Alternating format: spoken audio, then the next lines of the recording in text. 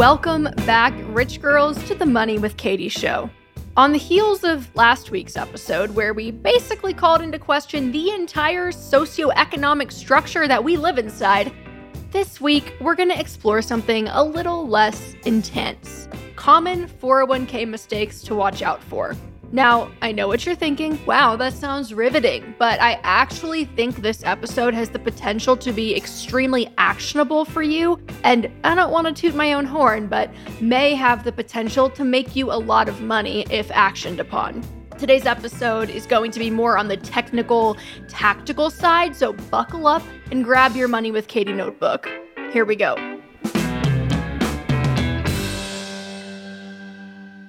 So for most young people whose parents are not FinTwit influencers opening Roth IRAs for their 2-year-olds, your first brush with investing on your own will likely be through your employer-sponsored 401k plan. And for those of you whose employers don't offer a 401k plan, we will organize a peaceful protest.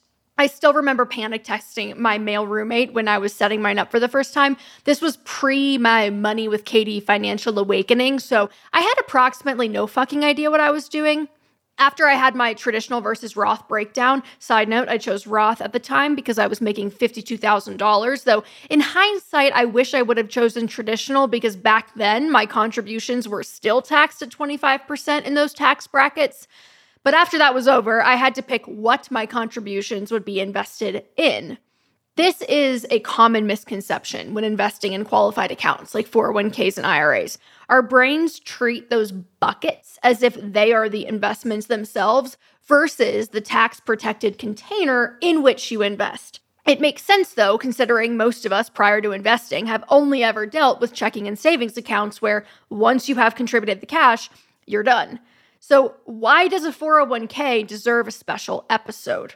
401k plans typically have fewer investment options than accounts that you control yourself and weirder fee structures. The average 401k plan provider offers between 8 and 12 investment choices, though it can vary widely. And depending on your employer and your plan provider, they can be fantastic low-fee options or total shit. So it's possible that you could have all sorts of stuff to choose from, like company stock, variable annuities, actively managed mutual funds, index funds that track market indices, target date funds that have a mix of assets inside them with a glide path toward retirement, which makes them get more conservative as you age.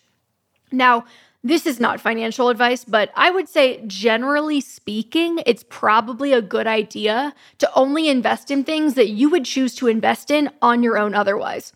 In other words, if you are 24 and you are not interested in a variable annuity, it's probably not wise to suddenly choose one simply because it's offered inside your 401k plan.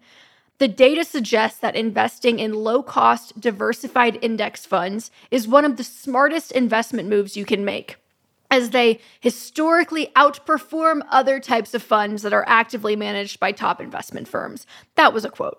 However, the data also suggests that target date funds, which are a more complex bundle of stocks, bonds, and other securities that start aggressive and then get more conservative over time, can be one of the simplest options, though their expense ratios, which is the fee you'll pay for access to the fund, basically, are typically higher than those of index funds since they're a more complicated financial instrument. Now, this is where I want to address the risk facing most of the young people that I talk to, a lack of risk in their 401ks. In other words, many of the young people that I talk to are invested in assets that are way too conservative for their age inside their 401ks. An account that likely has a pretty damn long time horizon. Of course, if you're intentionally risk averse for some reason and the data does not convince you that over the decades investing is a safe pursuit, that's one thing. But in the conversations that I have had with young people, they're not invested ultra conservatively inside their 401ks on purpose. They just didn't know any better when selecting or not selecting their holdings. I have seen 22-year-olds in Target Date Fund 2030, which is a target date fund designed for someone retiring in 8 years, so very conservatively allocated. People in their 20s with a 50-50 stock bond split, or even more heavily allocated toward bonds in some cases. young people with their 401ks either in money market accounts or the cash equivalents who didn't even realize that it wasn't actually invested and were confused about why it wasn't growing.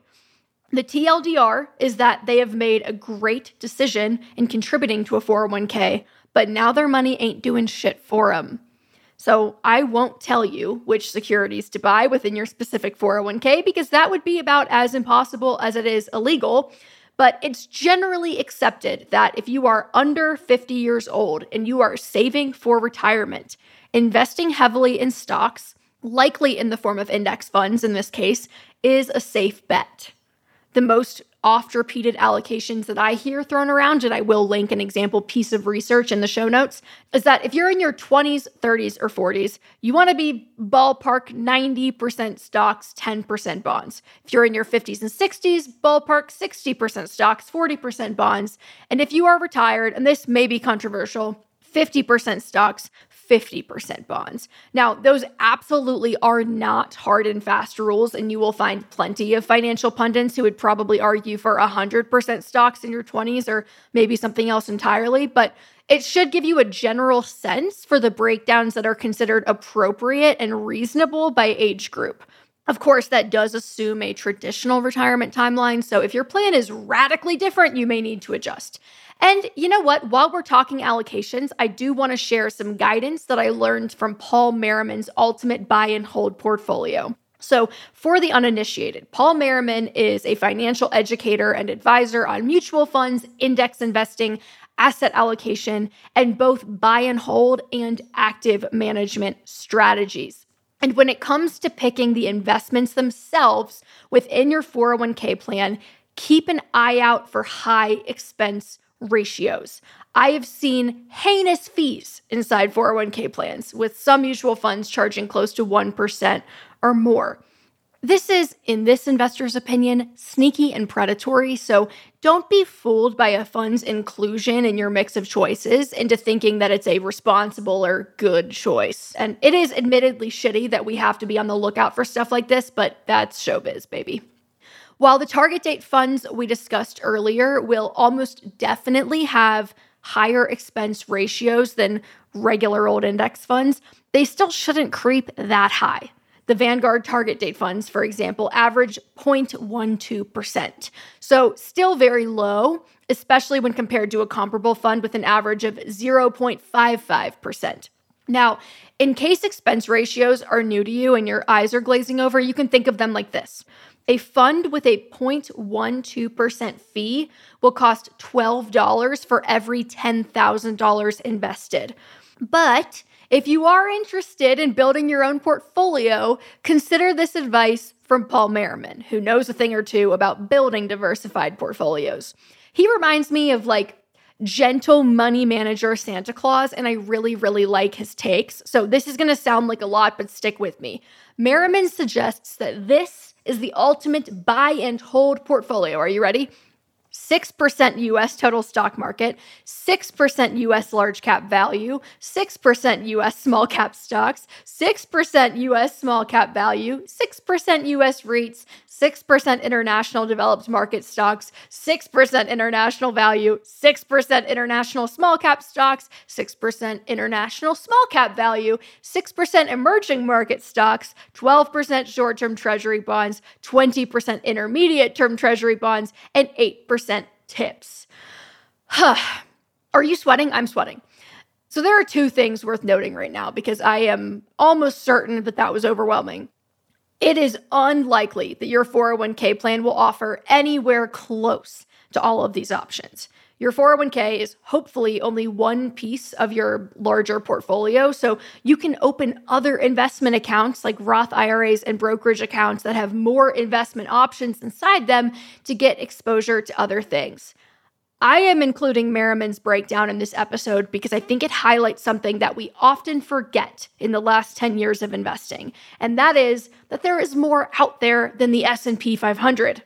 I wrote an article a few months back where I back-tested a few different randomly chosen portfolios of index funds over the last 25 years and found that 4 of the 5 would have beaten the total stock market return just by adding some diversification. All that to say, it does not hurt to get some international, some emerging markets, some small cap exposure in your portfolio. In fact, the diversification will likely help in the long run. But we're talking about your 401k, right? And your 401k plan might have 3 choices total. So that's where making do with what you got, as my grandma Jean would say, comes into play. If your only low-fee index fund choice in your portfolio is a total stock market fund, then maybe that's what you go with. But then you remember, as you invest elsewhere, that you've already got your entire 401k allocated to a large cap blend, and you might dabble in some other riskier, rewardier securities in those other accounts, like a small cap value fund. Your 401k priorities do not have to be complicated. The good news about your 401k is that it's relatively easy to get it right. Your choices are usually limited, which minimizes the risk of analysis paralysis. And by investing in this type of qualified account, you're already maximizing your returns simply through the tax savings you'll get by doing so. This is why sometimes even higher fees in the account can be negated. If you're saving $4,500 on your taxes because you're investing in a traditional 401k, that's going to offset slightly higher fees, at least a little bit over time. Though, if the fees are outrageous, it may be a more difficult calculus, and it's definitely something to look out for. So I worked for a Fortune 500 company for 10 years. I began that job in my early 20s, and I remember having a 6% 401k match, which I signed up for. I remember that there were different, choices as far as how to invest that money. However, at the time, I didn't know much, and I just remember kind of choosing random percentages and moving on. Well, about 2 or 3 years into that job, I remember receiving this email.